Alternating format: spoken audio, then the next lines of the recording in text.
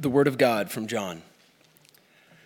Truly, truly, I say to you, he who does not enter the sheepfold by the door, but climbs in by another way, that man is a thief and a robber. But he who enters by the door is the shepherd of the sheep. To him the gatekeeper opens. The sheep hear his voice, and he calls his own sheep by name and leads them out. When he has brought out all of his own, he goes before them, and the sheep follow him, for they know his voice. A stranger they will not follow, but they will flee from him, for they do not know the voice of strangers. This figure of speech Jesus used with them, but they did not understand what he was saying to them. So Jesus again said to them, Truly, truly, I say to you, I am the door of the sheep. All who came before me are thieves and robbers, but the sheep did not listen to them. I am the door. If anyone enters by me, he will be saved and will go in and out and find pasture. The thief comes only to steal and kill and destroy. I came that they may have life and have it abundantly.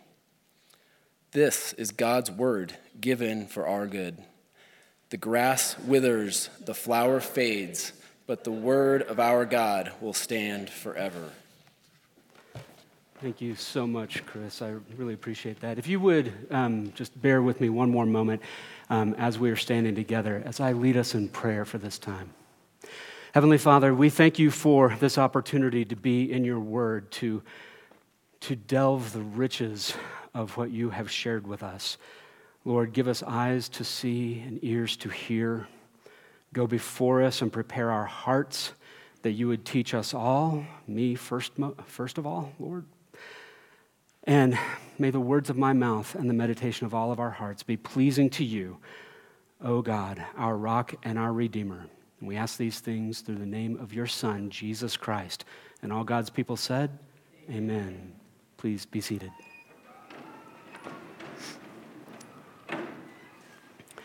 Good morning. If I have not had the opportunity to meet you before, my name is Jason Walsh. I'm the associate pastor here at Denver Presbyterian Church, and it is my delight to come to you and share with you what in some ways is a part one sermon, because next week, Ronnie is going to take us through another of Jesus's I am statements. That's the series of sermons that we're in right now. And he's going to take you through one of the ones that's like an easy favorite, I am the good shepherd, and that's going to be a delightful thing. But it's in the same passage, the same opportunity where Jesus is teaching, and it's recorded for us in the Gospel of John, that I'm going to be taking us through a statement that Jesus makes about himself that maybe isn't immediately clear, isn't immediately understandable. And so my hope is that as I have grown in my understanding of it, we will all grow in our understanding of it and respond accordingly. And you know, there are certain passages of Scripture that we come to, and they are our favorite. They're our favorite because we hear them often, or they're deeply personally meaningful to us. Maybe we remember them from early memories of, like for me, Genesis 1:1. It was the first verse of Scripture I ever memorized, and I didn't even know what I was doing when I did it. It was the one time I went to Sunday school as a child, and I got a piece of candy for memorizing, in the beginning, God created the heavens and the earth. Maybe you have a similar story yourself. But the familiarity we have with these passages sometimes takes away our ability to really be present with them in the same room. Sometimes we need to hear the remix of our favorite song to appreciate a depth of it that we didn't ordinarily have. Another passage of Scripture for you might be Psalm 23. The Lord is my shepherd, I shall not want. And just a couple of weeks ago, my wife and I were waiting for, we use a devotional guide together, and we were waiting for it to come to us in the mail. And so we were kind of rolling our own that morning and figuring out, what are we going to do, right? And so we've just sat there with our Bibles open, and we just said, how about Psalm 23? Oh yeah, that's great. And so we read through it. And then 2 days later, when the devotional had arrived, what was the psalm for the day? Psalm 23. And sometimes it's hard to hear the words because they lose their edge. But one of the things that I thought was good for us to do was to revisit it, to understand it in a deeper way. And it resonates with the text we're going to be going to this morning, the one we just heard Chris read to us, about Jesus describing himself as the door for the sheep. And he does make reference to himself as a shepherd. And one of the things that we need to keep in mind whenever we visit these kinds of passages is that being a sheep is not necessarily a compliment. You know, maybe we're looking at it with rose-colored glasses. Maybe we're thinking, optimistically, glass half full. Oh, we're sheep. We're fluffy and we're cute. And the product of our lives, this wool, it's useful. And that's part of it. But sheep are very difficult to manage. Sheep herders or shepherds use a lot of very good tools to get their job done. In our day, they may use trucks or ATVs or even drones to help manage a herd. And some of the smartest working dogs were bred specifically to help with managing herds. So if you've ever heard about how border collies are particularly smart, it's because they have to help manage this skittish clump of beasts. Why all this effort? Why all these resources? It's because sheep are foolish creatures. This is why it's not a compliment necessarily when the Lord says, "You are my sheep." They run away from their keepers. They suffer and after they've run away, they suffer under the weight of their overgrown fleece. They are scared of running water. And so they end up getting sick because instead of drinking the clear running water, they'll go to a stagnant pool instead. And is that good for them?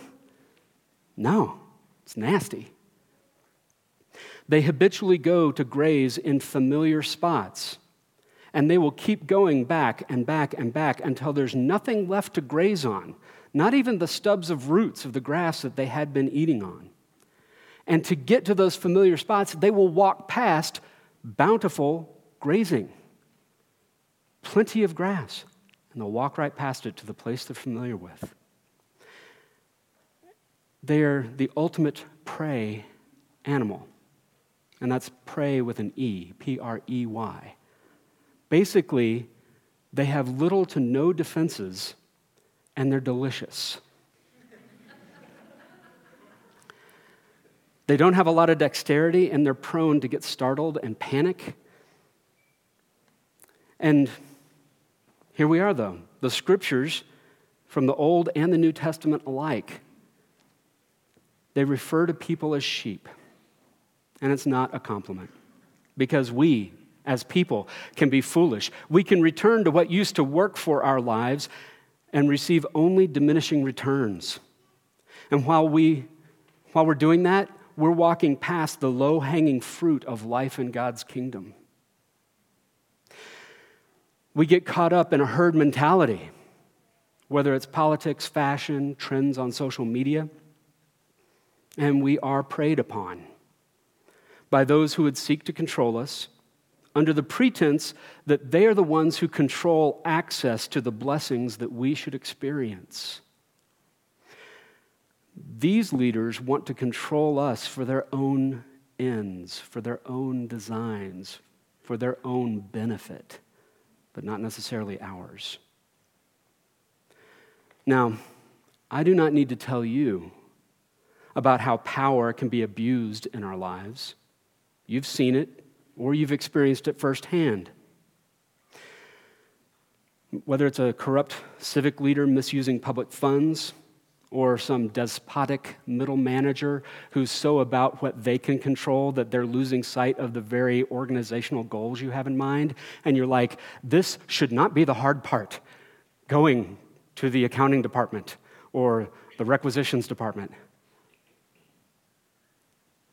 Maybe it's the teacher in school who's just mean. Have you had a mean teacher? I've had a mean teacher. And I'm sure Mrs. O'Quinn is doing fine somewhere.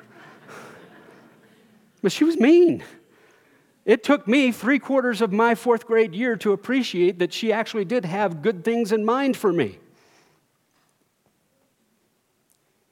But people with power can use their influence to supply their own needs. And these false leaders, they can manipulate us, they can charm us, they can threaten to get their way, and they often set themselves up as the gatekeepers to the blessings of God's kingdom.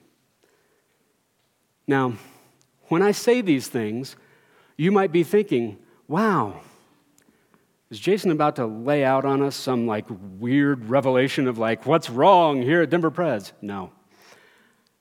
I can tell you with all sincerity that the folks that are in leadership in our church are some of the best people you will ever know. They're some of the most honest and filled with integrity people I've ever been aware of. And yet, this reality of leaders abusing their power in the church, in the midst of God's people, it's a reality. And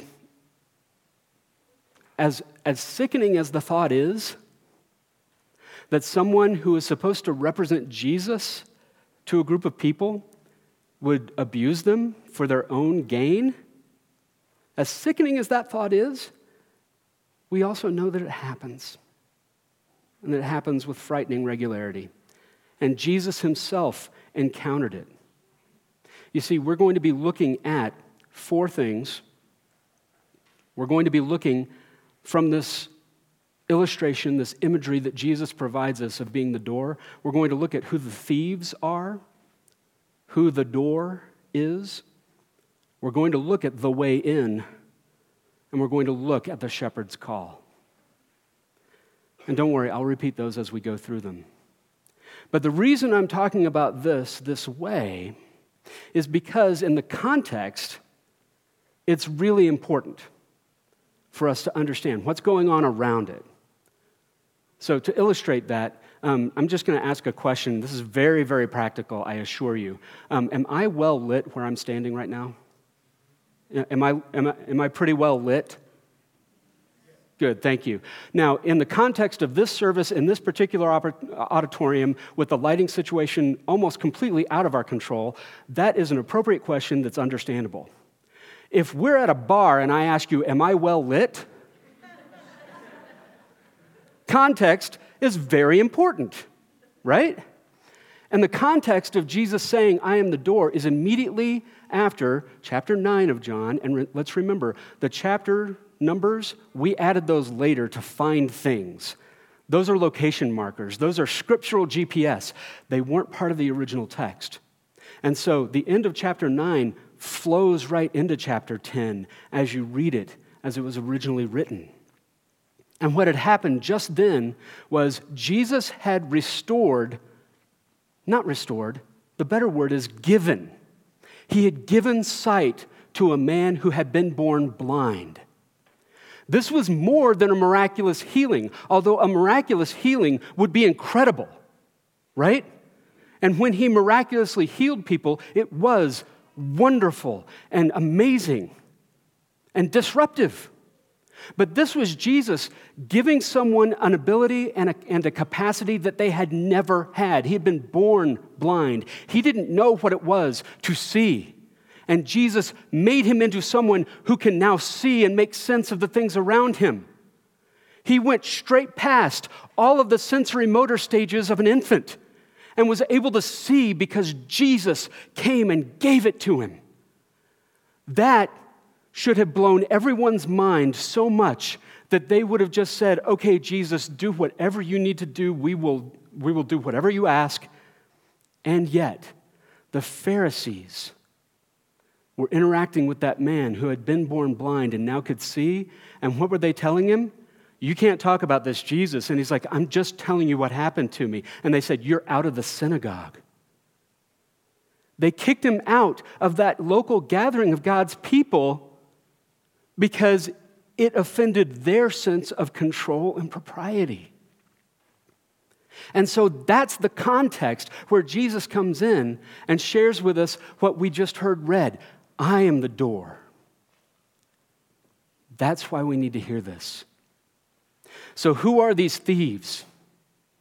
The thieves that Jesus is talking about in verse 1, and if you can bear with me revisiting it, he says, "Truly, truly I say to you, he who does not enter the sheepfold by the door, but climbs in by another way, that man is a thief and a robber."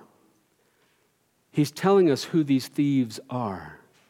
They're bad leaders who come into the church, but they're not coming in through Jesus.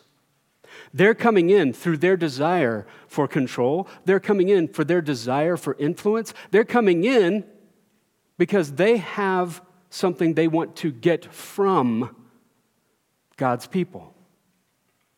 And Jesus is saying, that ain't it. That is not the way to do it. And bad leaders have plagued God's people for millennia. This was not new to Jesus' time. This was new always.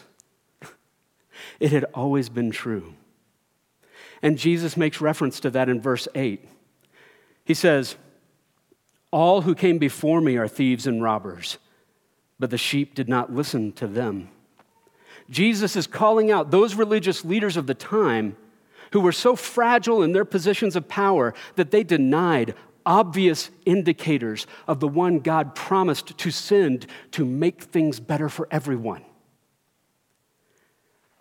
And Jesus' words would probably have brought to mind something for those very leaders, but also for the crowd, who, let's remember, they didn't have as much Bible to read as we do. The New Testament wasn't written yet, but they had the Old Testament, and they knew about that promised one through the words of the prophets. And the words of the prophet Ezekiel would have been humming in the background of their mind as they heard Jesus talk about these shepherds who are actually thieves and robbers.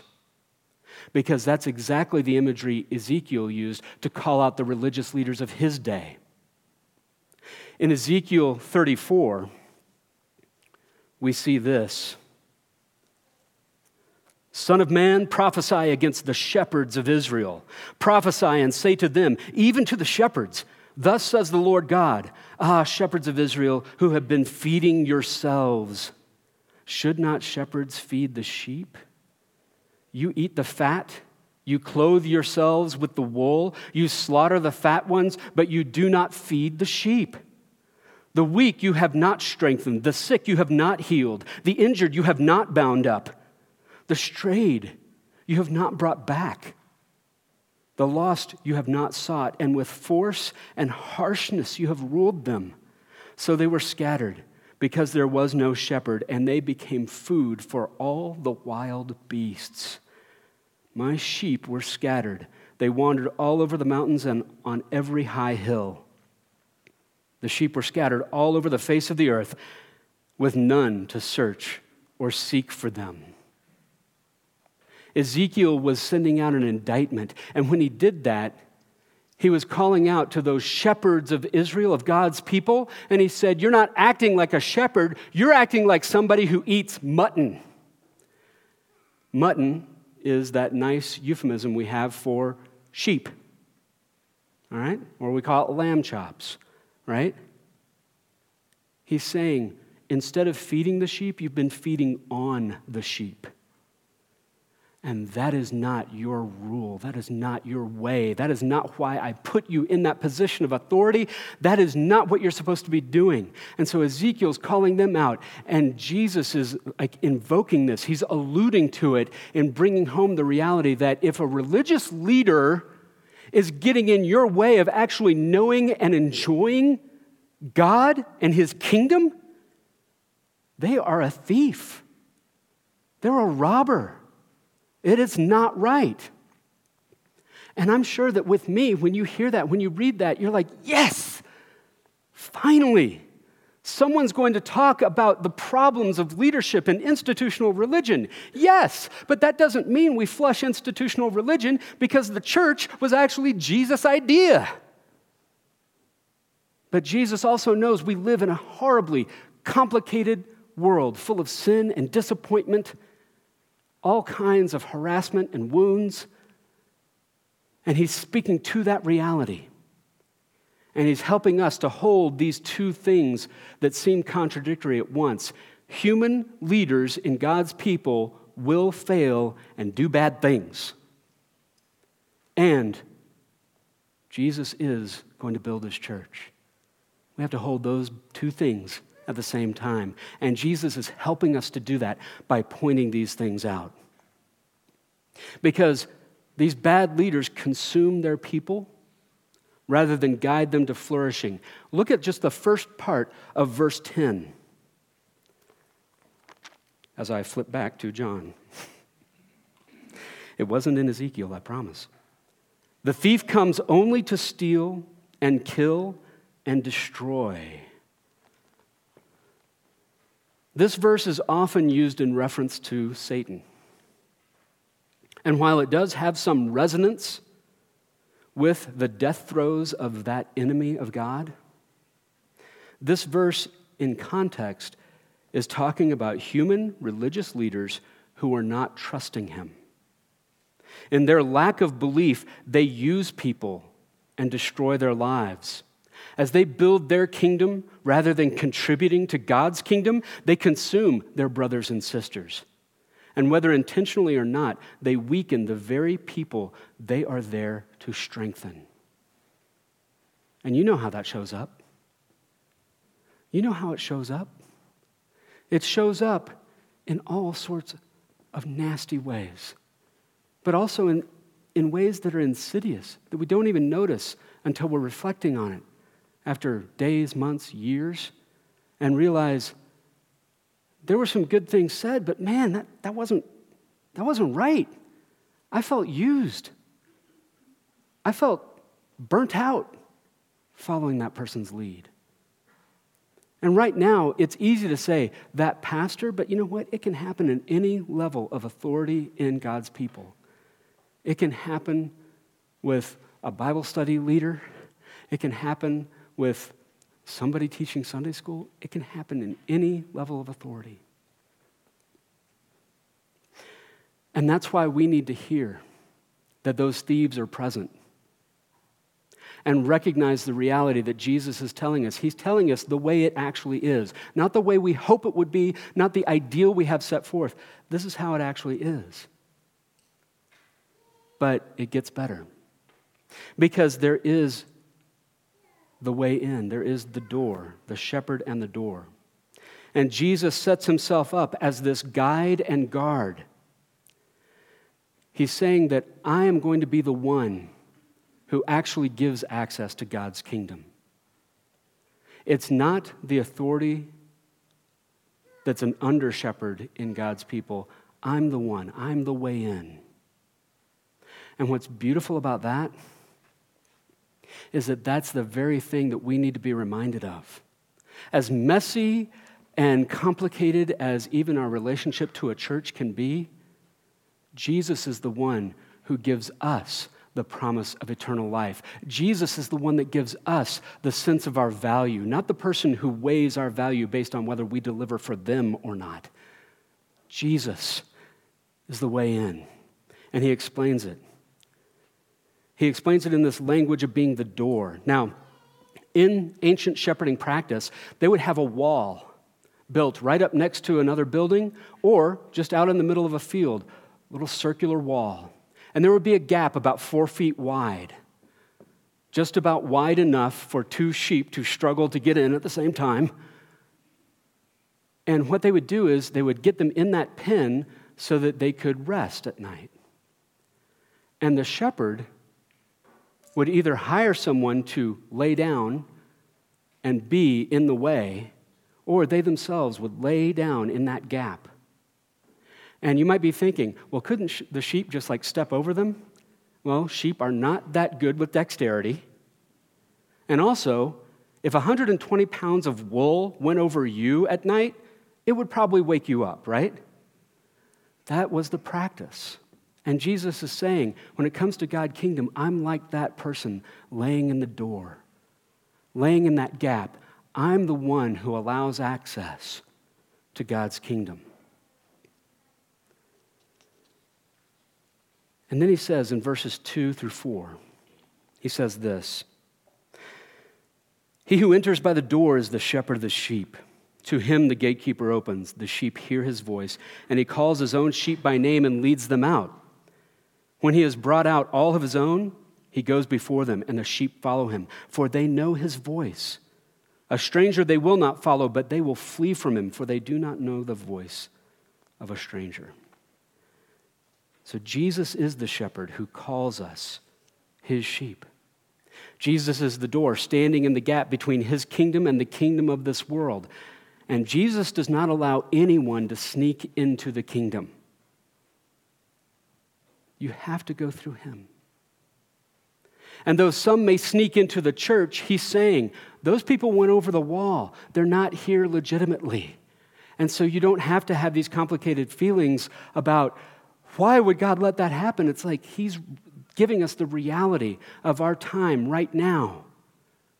That he has come and inaugurated, he started his kingdom, but it's not yet complete. It will be complete when he returns and sets everything right. And that's when we can know that there are not frauds in our midst. But he's speaking to that reality. And he says in verse 9, I am the door. If anyone enters by me, he will be saved and will go in and out and find pasture. He will go in and out. He's talking about a freedom of being in God's kingdom that means we can go about our life in a beautiful freedom of knowing that we have the blessing of God. It is no longer to be earned. We got it by coming in through Jesus. And it means that however we live our lives, we have that freedom to go in and to go out. And it would have echoed in their mind like the covenant blessing from Deuteronomy 28:6. Blessed shall you be when you come in, and blessed shall you be when you go out. It's an echo of the promise that God had always set before his people, that if you trust me and follow my ways, it's going to be wonderful. And that brings us to the way in. What is the way in? It's Jesus. Jesus again says to them in verse 7, truly, truly, I say to you, I am the door of the sheep. And he's giving this reference. And this ties back to Psalm 118. There's so much here, guys. I'm not going to have time for all of it, but it's so beautiful. It's talking about this liminal access point. And when I say liminal, what I mean is liminal is that line, that threshold, like with a doorway, where you're either in or you're out. And that liminal space is spoken of in terms of gates sometimes in the Psalms. And what it evokes is this sense of, you can be part of this. You need merely come in. And Jesus is saying, and I'm that way in. I'm the one that you're ultimately placing your trust in. Jesus is the one who gives us that access. Because there's no other name by which we must be saved. It is only through Jesus. And through Jesus to what? To what? What is he beckoning us into? Are you familiar with the show Bluey? Okay. So I'm not that familiar with it, but I already have a favorite character. It's the hand puppet Unicorse. Because Unicorse is teaching valuable critical thinking skills with his catchphrase, and why should I care? So we need to follow the example of Unicorse and ask ourselves, and why should I care? Because what we are being invited into is the very life we were created for. We were not created to live with the misery and complications of sin. That is a sub-theme of the big story that Scripture tells us. What we were actually created for was to delight in the God who created us and delights in us. That second part of verse 10. I came that they may have life and have it abundantly. That is why we should care.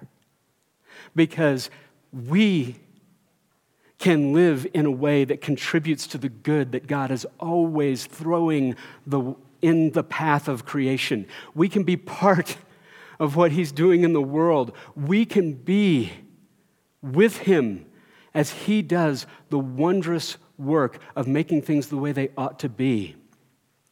And this again harkens to other passages of Ezekiel 34.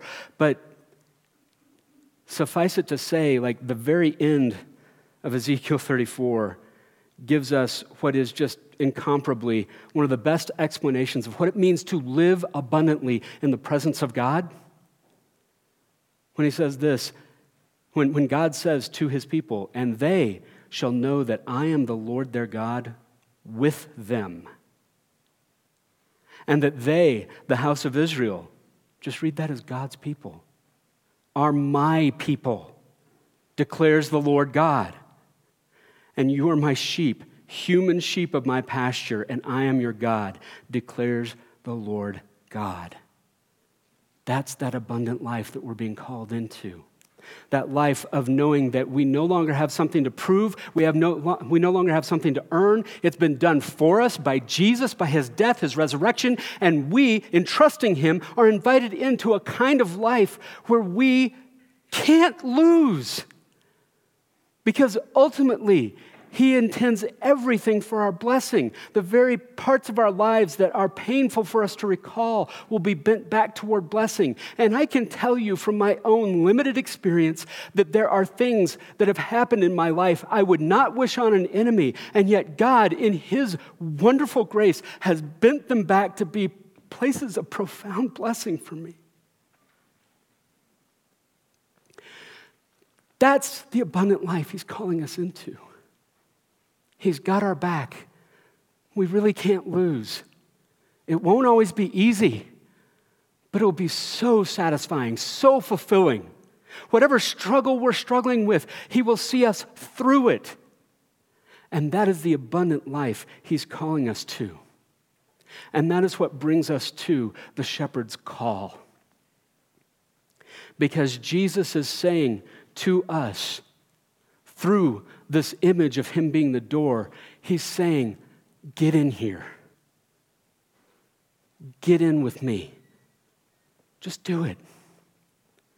And so I want to repeat that in a few different ways. If you are yourself standing at the threshold of trusting him with your life, please take that step.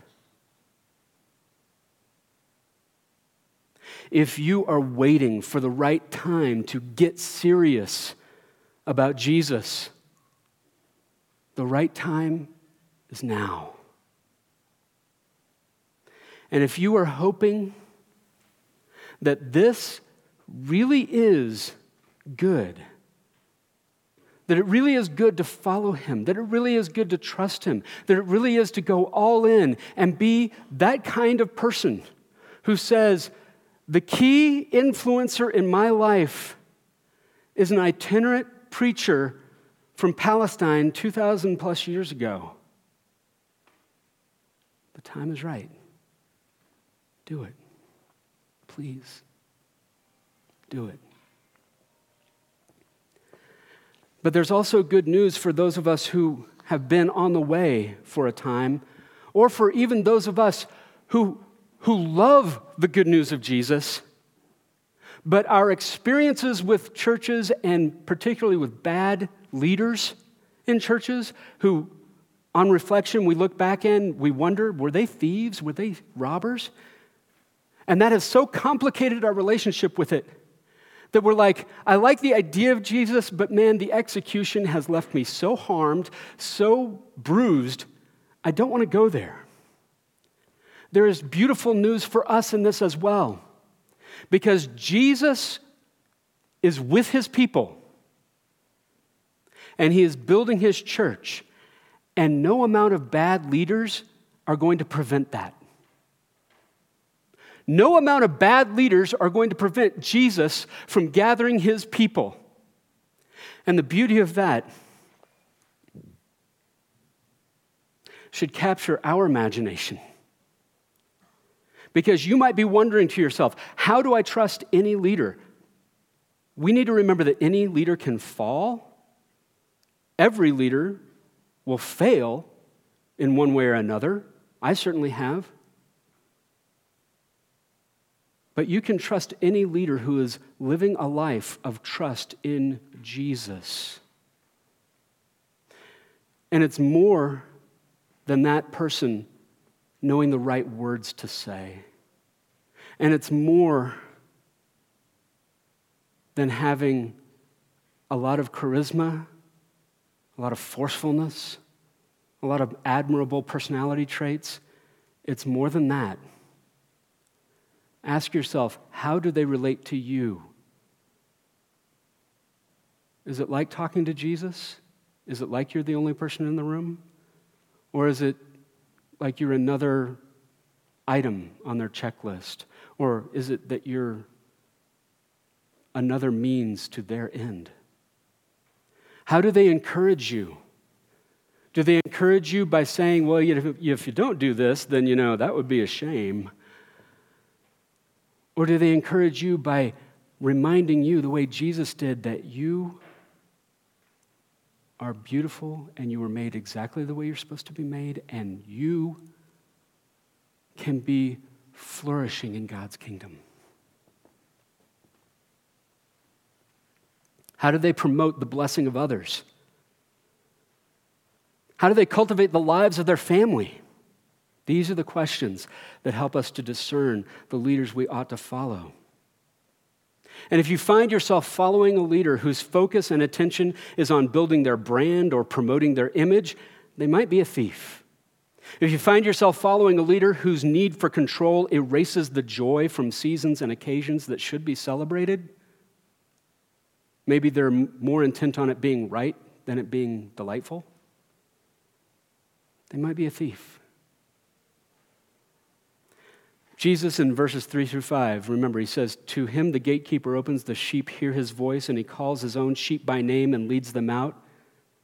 And when he has brought out all his own, he goes before them, and the sheep follow him, for they know his voice.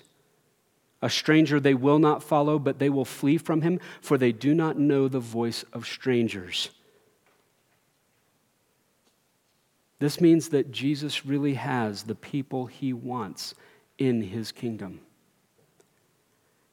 And that means if you belong to him, no matter how complicated your church history is with bad leaders, if you belong to him, nothing's going to change that. Those experiences don't hinder your access to Jesus because he loves you and he knows you and you know him. You know when his voice is calling you. A cult of personality will never replace or supplant the church. And the long story of the church ends with a celebration around the throne of God. And that celebration is going to be wondrous because it's going to have all kinds of people in it, and it's going to be beautiful. And the beautiful, encouraging thing for us is that our shepherd, the door, is going to take care of all of this. And he's going to take care of all of us. We need only follow him, drawing near in the confidence of his grace and not looking to our own performance. Amen? Amen.